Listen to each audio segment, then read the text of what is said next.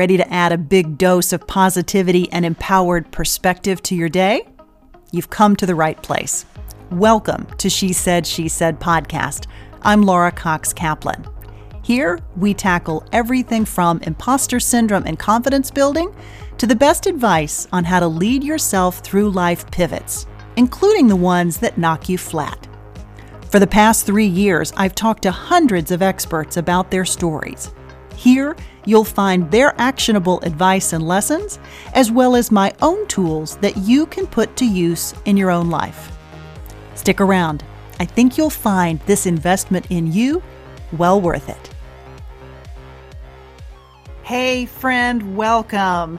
This week, we're digging into some key building blocks for developing risk tolerance, problem-solving capability, and agility. Essentially, some of the key attributes of some of the most successful entrepreneurs. My guest is Margot Machol Bisnow.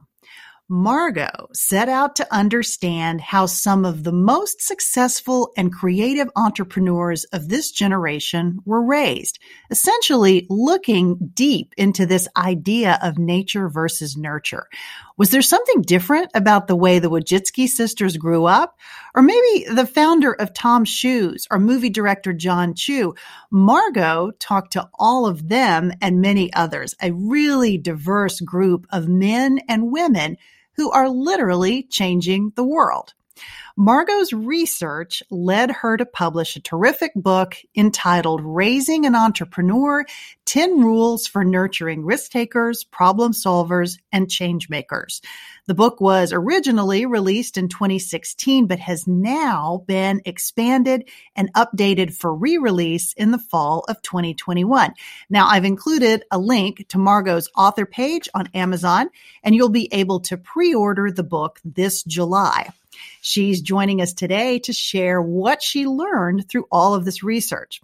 Now, by way of background, Margot spent much of her early career in government.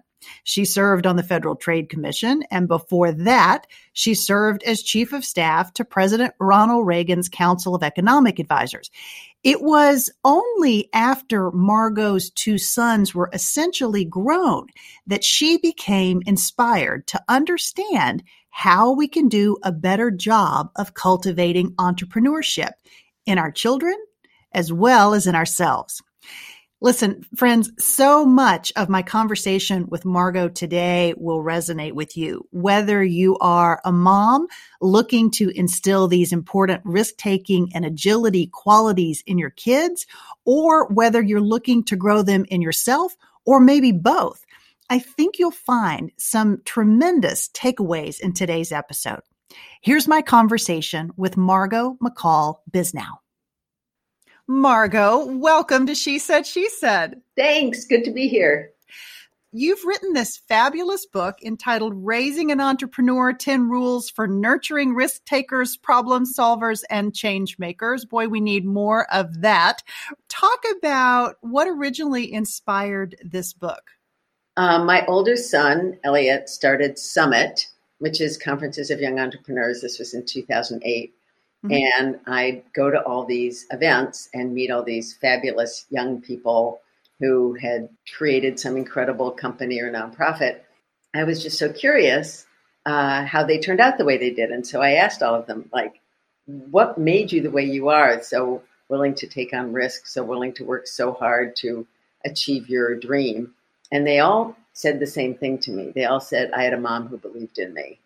I had a mom who told me I could accomplish anything I put my mind to and worked at really hard. And it just gave me the courage to persist. I was so struck by this, and I used to talk about it all the time to my kids. And they said, well, you have to write a book. And I said, I'm not going to write a book. And they said, no, you have to write a book. And I'm not going to write a book. Anyhow, they talked me into writing a book. You are not a career author. No, this is it. This literally was just one of those ideas that fell in your lap. Talk a little bit about what you were doing at the time. You'd gone to this conference, but what were you doing professionally at the time? Yeah, I mean, I've lived in Washington, D.C. I've spent most of my career in the government, mostly doing international economic development. And in 2008, for like those 8 years, 8 to 16, I guess, I was running, editing, publishing a publication for my husband's company called The Scene, which was a daily online report of the goings on in Washington. So Yeah. I mean, I've done writing. Uh-huh. I edited the economic report of the president. You know, Yeah. but that kind of thing. But I mean, I've never written anything myself longer than like a page. It's fair to say this was a pretty big pivot for you. Yeah. Let's talk about as you began to have these conversations. So you have the idea to write a book, or your children say to you, "Hey, Mom, you really need to write a book. You can't stop talking about this. So write a book." So you set about to interview the parents, moms in particular, but sometimes dads, of these highly successful individuals. Talk about how you started, and then what surprised you as you engaged in these conversations? I mean, actually, how I started it was really funny because I said to my son, I'm just not going to write a book and, have it just sit in my desk and not get published. I just won't write a book unless I have an agent and a book contract, thinking that would shut him up, right? And so he introduced me to an agent who showed me how to write a proposal, and I wrote a proposal, and it got bought by Margot Machol Bisnow. It's amazing. And I was so excited, and I started to interview, and I'll answer that part of the question in a minute. And then I was about halfway through, and the person who had bought it moved to a non-publishing startup, and it got kicked upstairs to her boss. And I sent him what I had so far, and he wrote back and said, there's a lot of great stuff in here, but if you could put all the stuff about moms in one chapter at the end, or better yet, an appendix. So I said, I'm actually never going to talk to him again because he doesn't want the book I'm writing, and I'm not writing the book he wants. Yeah. So I said to my agent, just get me my rights back. So I got my rights back. I still had to pay the agent the money he would have gotten. And then my agent said, nobody walks away from a book deal these days, so we're done. So at this point, I was pretty much done with the book, and I had exactly what I'd said I never wanted, which is a book and no agent, no publishing deal. So interesting. I mean, that's. So I want to back up for a second before you continue to tell this part of the story, because that's so fascinating. I mean, it's a really hard thing, as you've just articulated, to walk away from your publisher and ultimately your agent. You felt that strongly about your particular approach, the approach that you wanted to, and ultimately did take in this book. Why did you feel so strongly about that? Because I wanted to write a book about raising kids who became entrepreneurs. I didn't feel qualified to write a book about how to be an entrepreneur. I was not an entrepreneur, and I didn't feel I had the skill set to do that. So I just wasn't going to pretend to be somebody I wasn't and write a book that wasn't in my wheelhouse. Yeah. Why do you think they were pushing you in that direction when you had a really clear vision, both of your McGraw Hill business? He's like a 50-year-old guy without kids, and it just wasn't his thing. The woman who bought it, she got it, and this guy just didn't get it. I got another agent, and I got a book publishing deal, and my book was published. So first, yes, you're correct. I started out just thinking I would interview the moms, and I did like that for about 20. And then I thought, gee, I wonder if I interview the entrepreneurs, if I'll get the same story or a different story. And I realized I got the same stories, but they were kind of more colorful because the moms, especially the more high-profile entrepreneurs, were very protective and careful. So then I just decided I'd interview the entrepreneurs about how they were raised, because in a way that's maybe more relevant what they took from it rather than what the parents thought they were putting into it. Yeah. Well, so there's about 20 where I interviewed both, and then after that, I just interviewed the entrepreneurs. Yeah, fascinating. And you're talking about some very, very high-profile entrepreneurs. And this was to sort of set the stage for our listeners. You wrote this book a few years ago, but a number of these people, if not all of them, are still highly successful entrepreneurs. And in fact, some of them have actually gone on to other entrepreneurial enterprises, I believe. So maybe give us an example of some of the people that you were talking to. Yeah, and just as a side note, so the book came out 5 years ago, and I decided recently to update it. So I've added 12 new people, and I've gone back to the original 60 and asked them to make sure I've got it right, what they're doing today. Very few of them are doing exactly the same thing. It's very interesting. Many of them have become more famous. Some of them are kind of on hiatus. Some of them are taking time off. Some of them have just moved. I'm happy to give you some examples. But also, I just want to say one thing about, you said I interviewed high-profile people. It was really important to me not just to interview the billionaires, because those are just white boys. And I wanted to interview a really diverse group of people.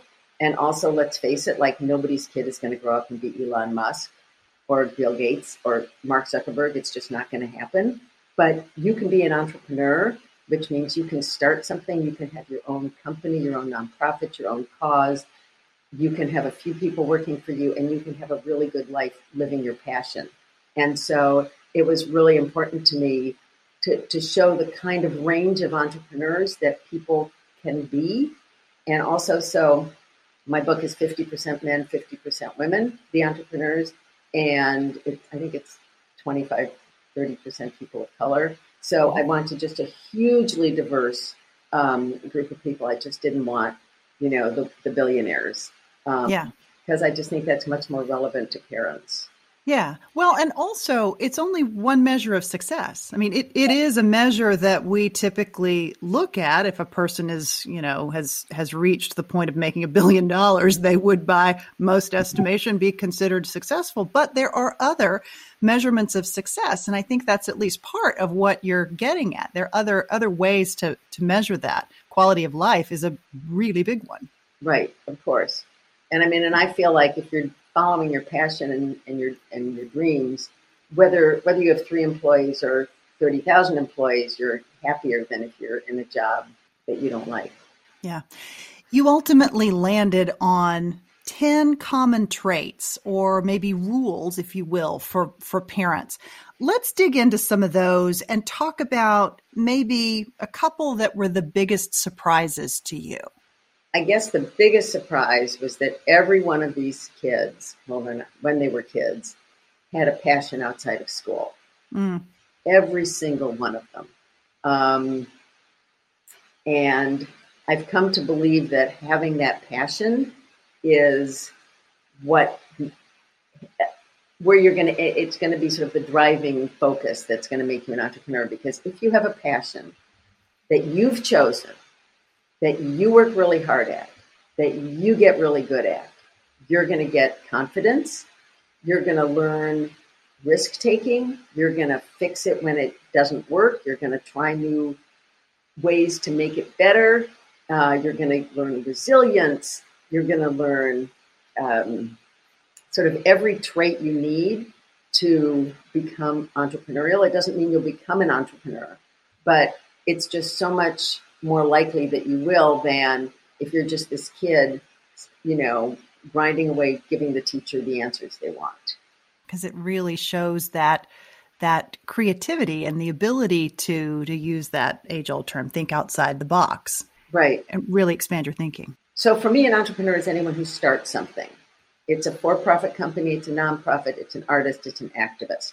So the artists, their passion, that's what they're doing today. John Chu was making movies from 4th grade.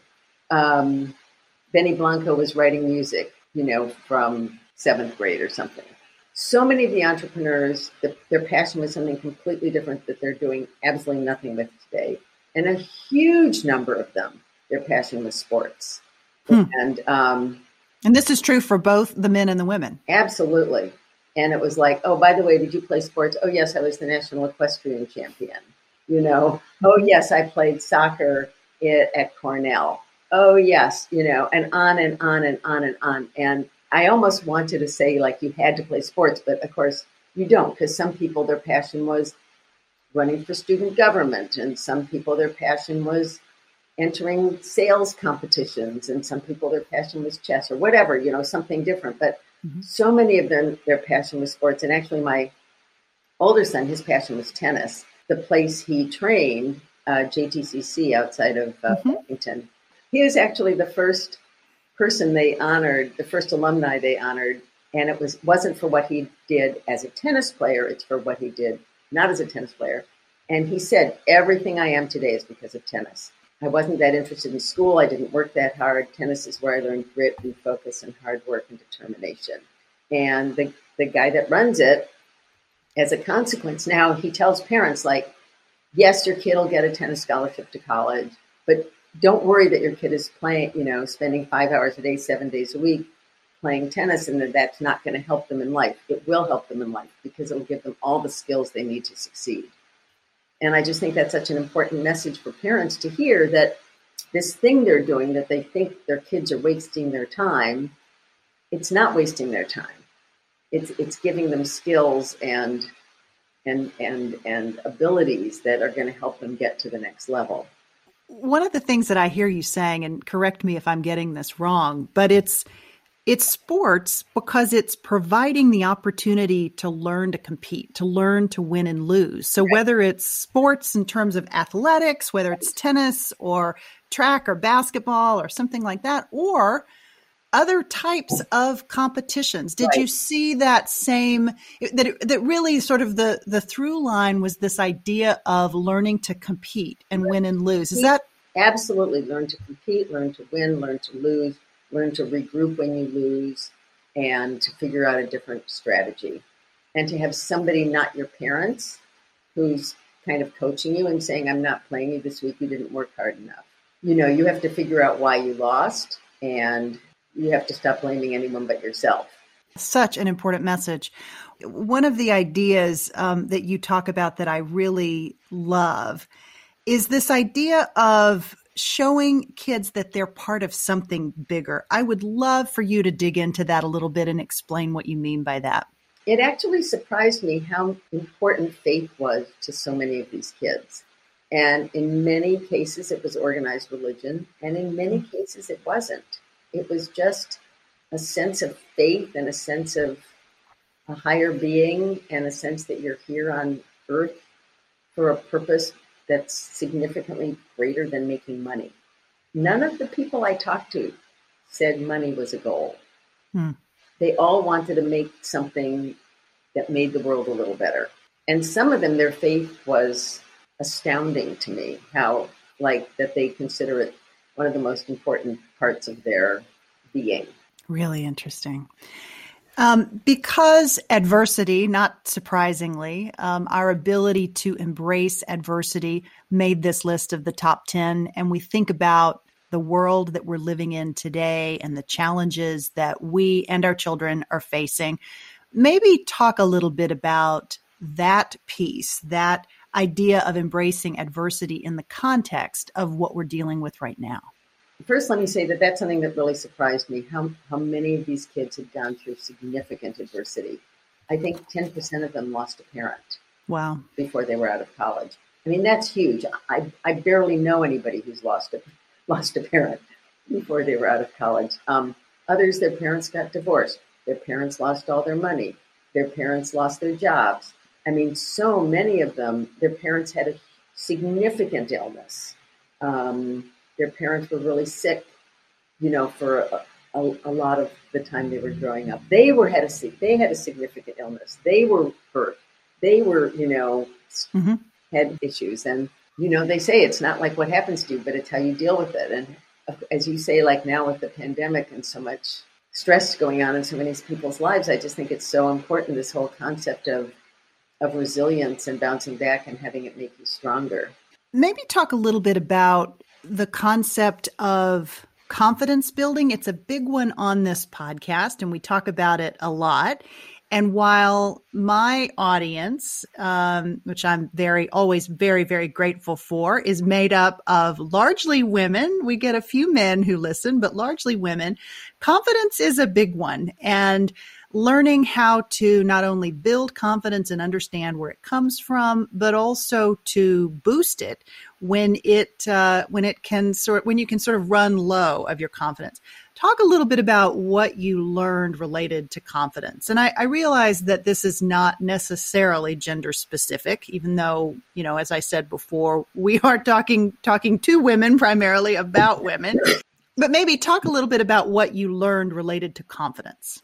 It's back to what we were talking about before about learning to compete, which is part of it. I think if you learn to compete and you get really, really good at something that you've chosen, you develop confidence because you know you're really good at it. And I think the other part of that is having your parents appreciate how good you are at that and not be haranguing you for not being as good at something else. Hmm. So neither of our kids were fantastic students. My husband and I we were both very academic. I mean, he was Phi Beta Kappa at Stanford and blah, blah, blah, and my dad was a professor. I mean, we both grew up just thinking grades were everything. Right. And then we realized we had these two kids that's not what gave them, made their hearts sing. That's not what excited them. I mean, they did what they had to do. They turned their homework in. They went to school. My younger son graduated from college. My older son made it through 2.5 years. But it wasn't the thing that made them happy. Elliot, his joy came from tennis, and Austin, his joy came from writing music. And we let them know how proud we were of them for their success in those areas and how hard they worked in those areas and how their hard work was translating into success. And we were just so proud of them. And I think, so part of confidence is knowing you've gotten good. And part of confidence is your parents not saying to you, okay, write music later, get back to your, history or whatever. Like, okay, I don't care that you're writing that little movie, make sure you get an A, in all your classes. So it's just letting your kids know how proud you are of the thing that makes them happy. Yeah. It can be so difficult, I think, as a parent to shift into that mode of what your own expectations are or what your own talents are. And when your children veer from that, as they most often will, more often than not, I think children veer, and they find their own path, which is an amazing thing. But as a parent, as you're, kind of learning on the job, if you will, how do you do that? How do you keep from allowing your own preconceived notions based on your own experience and your own expectations of your kids? How do you keep that from coloring that experience? Yeah, I mean, I can tell you, my own personal situation with both of the kids. So, as I said, my dad was a professor. I was very academic. I'm sort of embarrassed to say, but I mean, I kind of grew up thinking like, either, if your brain worked like mine, then you were smart. If your brain didn't work like mine, you weren't quite as smart, and I didn't really appreciate that there were different kinds of brains. And I had my epiphany with my younger son. I think it was exam week, 10th grade. And I walked into the family room and he was playing the piano. And I said, Austin, stop playing the piano and go study. And he said, I'll never forget, I have a new song in my head. I have to play it so I can visualize it, so I can write it down when exams are over. And it was like, oh my God, our brains are actually nothing alike. Like I just had this epiphany, like I've never had a new song in my head. If I did, I couldn't play it. If I played it, I wouldn't visualize it. If I visualized it, I couldn't write it down. And it's just like, he has a gift. And its brain is nothing like mine. And I have to recognize this. I have to recognize it if he comes home with a C in biology. And I have to recognize it when he writes an exquisite song. And it was just like a light bulb going off. And with my older son, Elliot, who told us that, and I told you my dad was a professor. I grew up in university towns. And he announced after 2.5 years that he was dropping out of college to work with my husband on his new company. And I mean, it never occurred to me that it was a possibility that I'd have a child who didn't finish college. It never crossed my mind. My husband and I both have advanced degrees, and I just thought it's like what you did. Right. I was so horrified, and I said, okay, you can take 1 semester off. And then it was a second, and then it was a third, and it turned out a 1.5 years later, a month before he would have graduated, having spent a 1.5 years in school, not studying courses he wasn't interested in, but that he was required to take, is when he invited the first 18 people, the first 18 group of young entrepreneurs to go skiing with him in Utah. And it was 2008. It was the spring of 2008. It was the first time these young entrepreneurs had ever gathered together. And that's what led to his starting Summit. So if he'd stayed in school another year and a half, and not done this for like 3 years, the moment would have passed him by. Somebody else would have done it. He wouldn't have been the first. And this whole incredible chapter of his life never would have happened. And I learned a lesson, and I think all parents have to learn this. The world is different from what it was like when we grew up. We grew up, it was all very straightforward. You got good grades in all your subjects. You got into the best college you could. You got good grades in all your subjects. You got into the best graduate school you could. You got a good job. You kept your job. And that was that. And it's just, that's not life anymore. And parents have to understand this. The world is completely different. Right. You don't need to go to college. You don't need to finish college. You don't need to be, good in all your subjects. And there's like different opportunities. And if I can just share one story, I was giving a book talk at Summit, and a man came up to me afterwards and he said, can I talk to you? He said, my son is in college and he started this little, widget company in his dorm room. And I think it's kind of a stupid idea, but he just announced he's dropping out of college and moving home to work on his widget company. And I'm so upset I haven't talked to him in 3 weeks. And I called over this guy who I knew had made like $1 gazillion, and I knew hadn't graduated from college. And I said, Craig, I want you to tell this man, I'm going to give you an example of 2 kids. You tell me which one you want to hire. Kid number 1 started a widget company in college, dropped out of school to work on it, worked on it really hard for 1.5 years, finally decided it wasn't, going to make it, but he's got all these, interests now and wants to, try to get a job at a bigger company and see what he doesn't know. Kid number 2 stayed in college, wasn't motivated or inspired by anything in particular, graduated in the middle of the class, but now he's graduated. Which kid do you want to hire?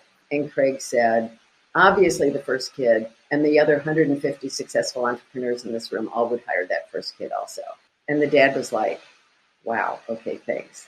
It's like a lightning bolt. It really is very crystallizing. Right. One of the moms that you interviewed was Esther Wojcicki. She's an amazing person. She's also written a book, I think a little bit more after yours. Yes. And I've read her book as well, which is fantastic. But talk a little bit about her. 2 of her daughters, she has 3 daughters. 2 of them are at two of Silicon Valley's most innovative companies. One is at 23andMe, and the other is at YouTube. One is head of YouTube, and one started 23andMe. Yes. So talk a little bit about what you learned from Esther. Yeah, she's fabulous. I adore her. And she, by the way, started the country's largest high school journalism program, which has like hundreds of kids in it now. And she told me that the kids, the first week they come in, and she says, okay, for your, this year in high school, you have to start something in journalism. It can be anything you want. It can be a newspaper, articles about sports. It can be a radio show about theater. It can be, a TV show about politics. I mean, you decide what you're interested in. She said some of these kids, like nobody's ever said anything like that to them before. And they sit there for a week, like kind of paralyzed with indecision before they were like, oh, wow, I get to decide. She's very empowering. She believes in trusting people to make their decisions. She believes in letting people figure out what they got wrong and clean it up. And she believes in respect and kindness. And it's really interesting because, I interviewed her for my book, and I think she thought, wait a minute, if someone's going to write a book about raising kids, it obviously should be me. Both books are fabulous. So she wrote a book, and they're very different because hers is really her personal experience. Right. But I read it also, of course. And the thing I like about it is we don't disagree with either of us on anything. Like, we are 100% in alignment on everything. She emphasizes some things more. As I said, hers is the story of her family and her experience as a teacher. And she got California Teacher of the Year. She's really remarkable. But we basically agree on everything, letting kids, trusting them, respecting them, teaching them to compete and to make their own decisions. Yeah. Maybe talk a little bit about, the fact that many people are not blessed to grow up with parents who have automatically embraced these 10 or many of these 10 principles, and yet they still can go on to amazing success. But maybe talk a little bit about other instances that you've seen, in the program that Esther is running, where she's cultivating students who may or may not have had the blessing of great parents who really believed in them, but maybe having the input of others outside of your, parents or your caregivers who provide that kind of support and nurturing and just and really belief that you can do something. Maybe talk about those examples as well. Yeah. So, I mean, I say that you have to have your moms or your parents support, and most of them did, not all of them. Elizabeth Gore, who's a great entrepreneur, it was her grandmother. Erica Ford, it was a teacher. Amanda Judge, it was a stepfather. It just has to be someone somewhere along the way that says, hey, you can do it. And I know if you put your mind to it, you're going to succeed. As you say, a lot of the parents were not initially enthusiastic about their children's choices. John Chu, who's become more famous since I interviewed him. Right. The nicest guy you'll ever meet, and did a book event for me when my book first came out. And he's just so great. And I'm so excited for people who don't know, it's Crazy Rich Asians. And right. He's got the new Lin-Manuel Miranda movie In the Heights coming out, I think in June. He grew up in Palo Alto. His parents were immigrants.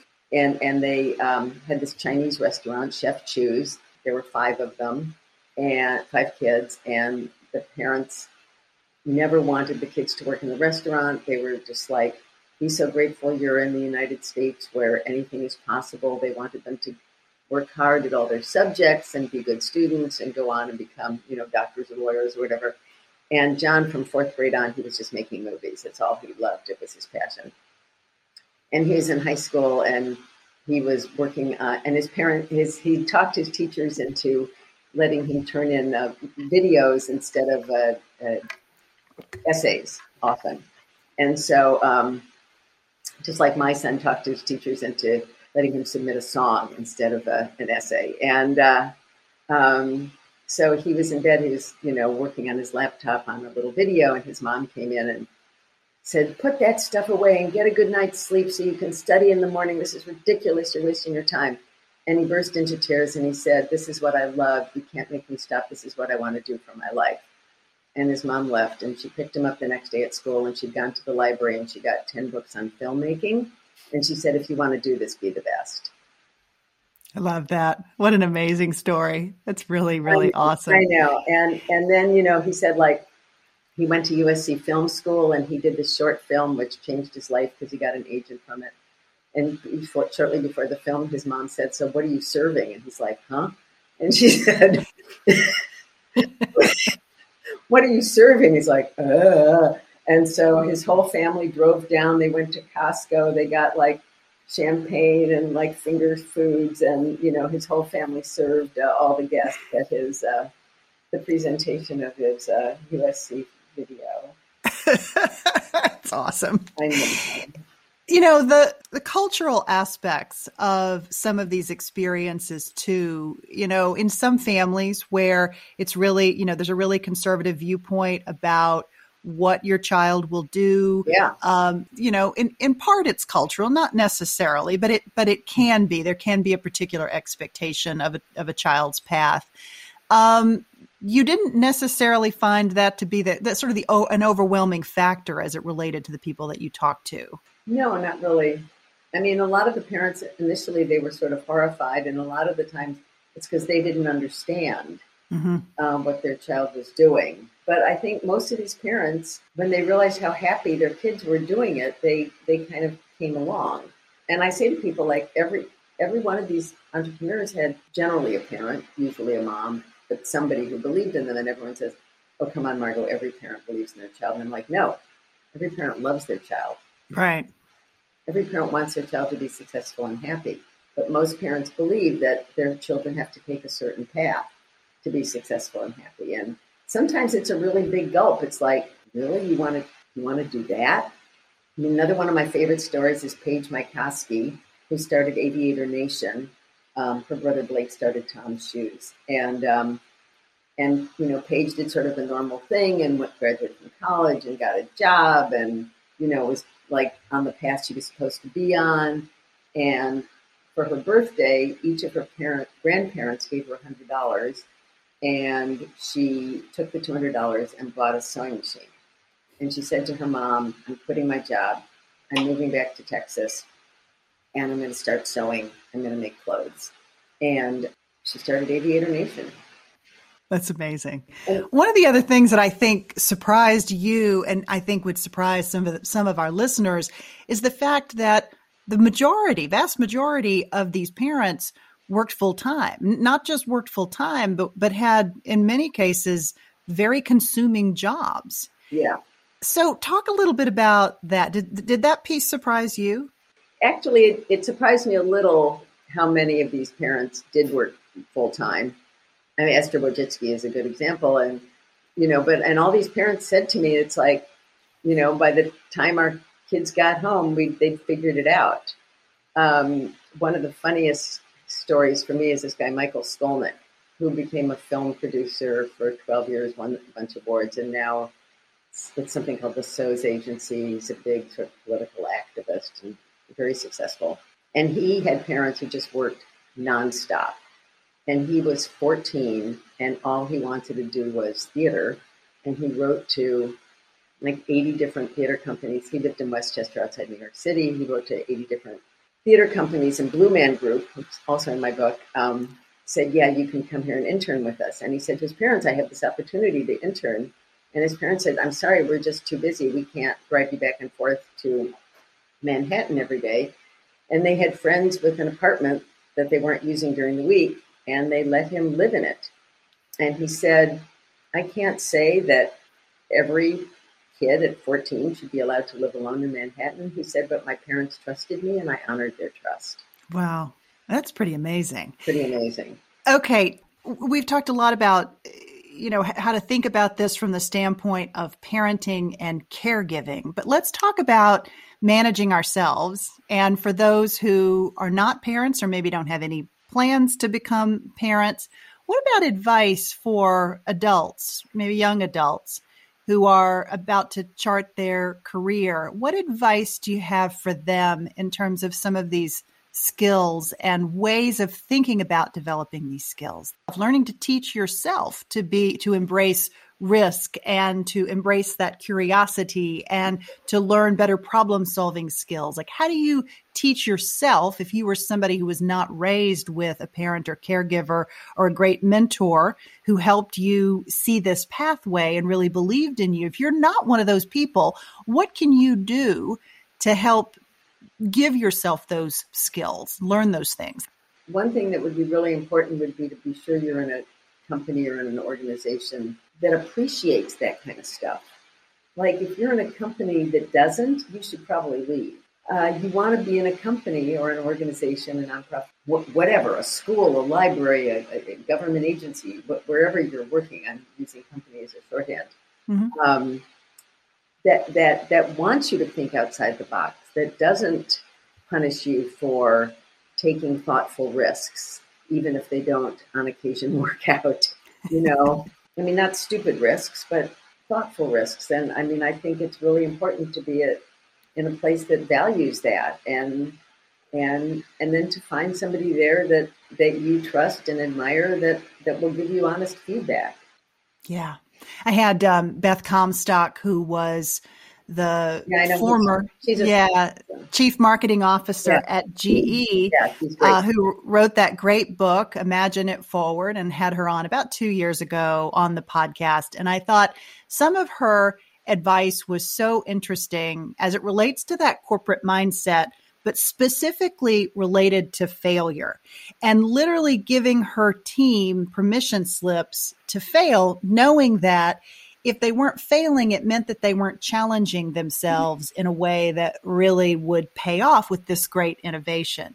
So I thought her approach was such an interesting way of thinking about that, because that's part of what you're talking about, right? Being willing and having the space that you need and the safety net, I guess, which is what she was providing, so that your employees, your people feel comfortable sort of thinking outside the box, right? Pushing those boundaries. Right. And this is a whole new way for me to think. As I said, I spent most of my career in the government, and that's not how you think in the government. Nobody ever wants to fail. They want to set their goals low enough that they can succeed. You know, they never want to, there's just no reward for failure. And I've just been so impressed with all these young entrepreneurs, because that's just not the way they think. And I just think it's so much healthier to have big goals and to know you might not always succeed, but to, I mean, trust me, Elon Musk isn't changing the world because he's setting safe goals, Right. And that's the other thing, Amanda, this whole entrepreneurial mindset, which I really want to stress. It's not just about starting a company.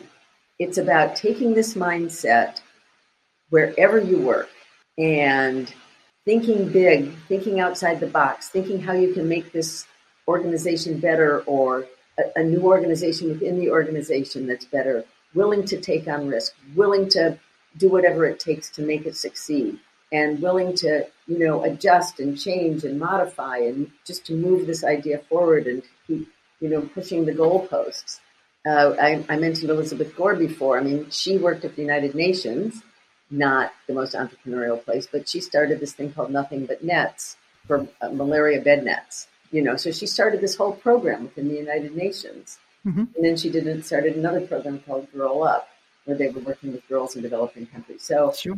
I mean, those are great things. It's not being an entrepreneur, but it's going to an organization and thinking, what can I do here to make this better? Is there something in this organization that really excites me that I can just grab onto and take it to the next level? Yeah. And those examples that you just gave of Elizabeth Gore are so interesting, because she was in government in a manner of speaking. Right. And so thinking about the ways in which, just because most people don't do it, doesn't mean there aren't opportunities potentially to think beyond what is the traditional or the way that it's always been done, including in more sort of quote unquote conservative areas like government, or areas that are a little more resistant to change, or a lot more resistant to change, I should say. Or Esther Wojcicki. Right. Saying, you know what, we need to have a high school journalism program. I'm going to start it, and I'm going to tell kids they can do any kind of journalism they want. And fighting with the teachers and fighting with the school board and just pushing it and pushing it and pushing it until it's, she's California Teacher of the Year. Yeah. Yeah. Maybe talk a little bit about how you have changed and evolved as a result of this work that you've done. Everyone who writes a book, and I say this because I talk to a lot of authors, and authors that are really diverse. Everybody changes in some respect after they've written a book. Their understanding of the concept that they're writing about gets deeper, but it also sometimes can result in other big shifts in your life. Any big changes that have come about as a result of this book and this work? I started out, I wrote down what I thought like the 10 rules were. And basically, nobody followed any of them. I love that. My rule was you always eat family dinner together every night. People would say, what time is dinner? And I'd say when the last person walks in the door. Sometimes it's 6 p.m., sometimes it's 8:30 p.m. That's what we did. There were 2 out of the 70 families that did that, Travel, that was my thing. We always have to go on interesting family trips every year. Partly just know that there's other ways of doing things, and partly because it binds you as a family. Mm-hmm. Half the people, most of the people didn't do big family trips. So, I just had no idea if I'd find anything interesting. What was extraordinary to me was, my first book was 60, now it's 70. Half men, half women completely diverse. I mean, every race, every religion, every socioeconomic background, from one child to 7 children, parents who stayed married, parents who were divorced, blended families, step siblings, adopted siblings, small towns, big cities, born in the U.S., born overseas, immigrant parents, parents who were doctors, parents who didn't graduate from college, who didn't go to college. Every possible. And what the thing that just amazed me and what has gotten me so excited about this is they all basically raise their kids the same way. That's mind-blowing. That's mind-blowing. Yeah. And that's why I say, I started and I was like, oh, what am I going to find? Am I going to find anything? And yes, it's stunning.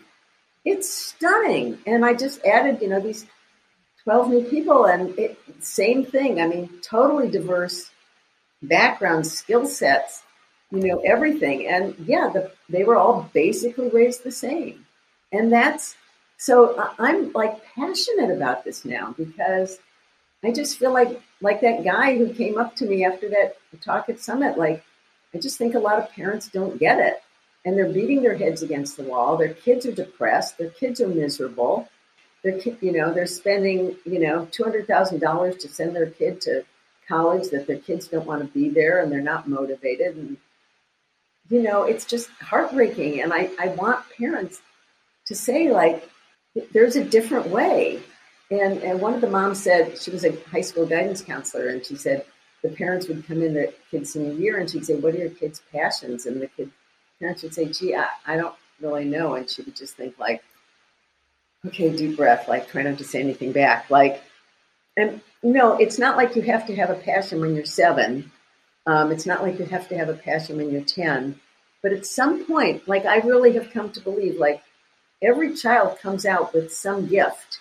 And our job as parents is to help them recognize that and to nurture that and to support that and to reward that and to help them develop that to the greatest ability that they can.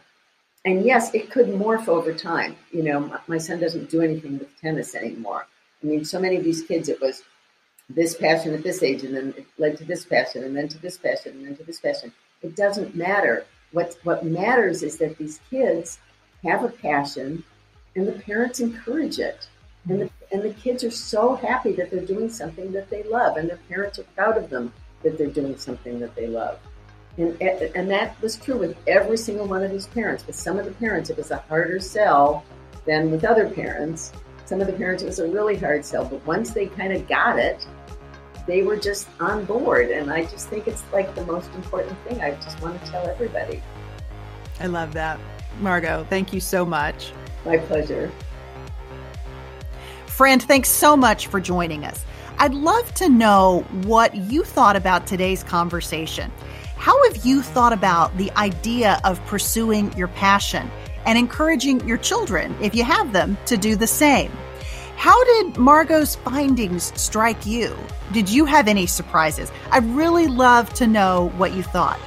I've included a link to Margot's book, and remember, she's publishing an expanded edition this fall, which should be available for pre-order in July of 2021. As always, I'd love to know what you thought about this or any of our She Said podcast episodes. It's a huge, huge gift to me when you all reach out with your feedback and your perspective and to tell me which parts of these conversations resonated with you. I also love your suggestions for other guests that we should have on She Said podcast. So be sure to reach out to me. You can contact me via the contact link on the website at shesaidpodcast.com. You can also contact me via the various social media platforms, Instagram, Facebook, LinkedIn. I'm Laura Cox Kaplan on all of those. So please reach out. Let me know what you're thinking, what's working for you, and what questions or problems you're struggling with. I'd really, really love to hear. Until next time, I hope that you found this little investment in you well worth it. Take care of yourself. I'll see you next week.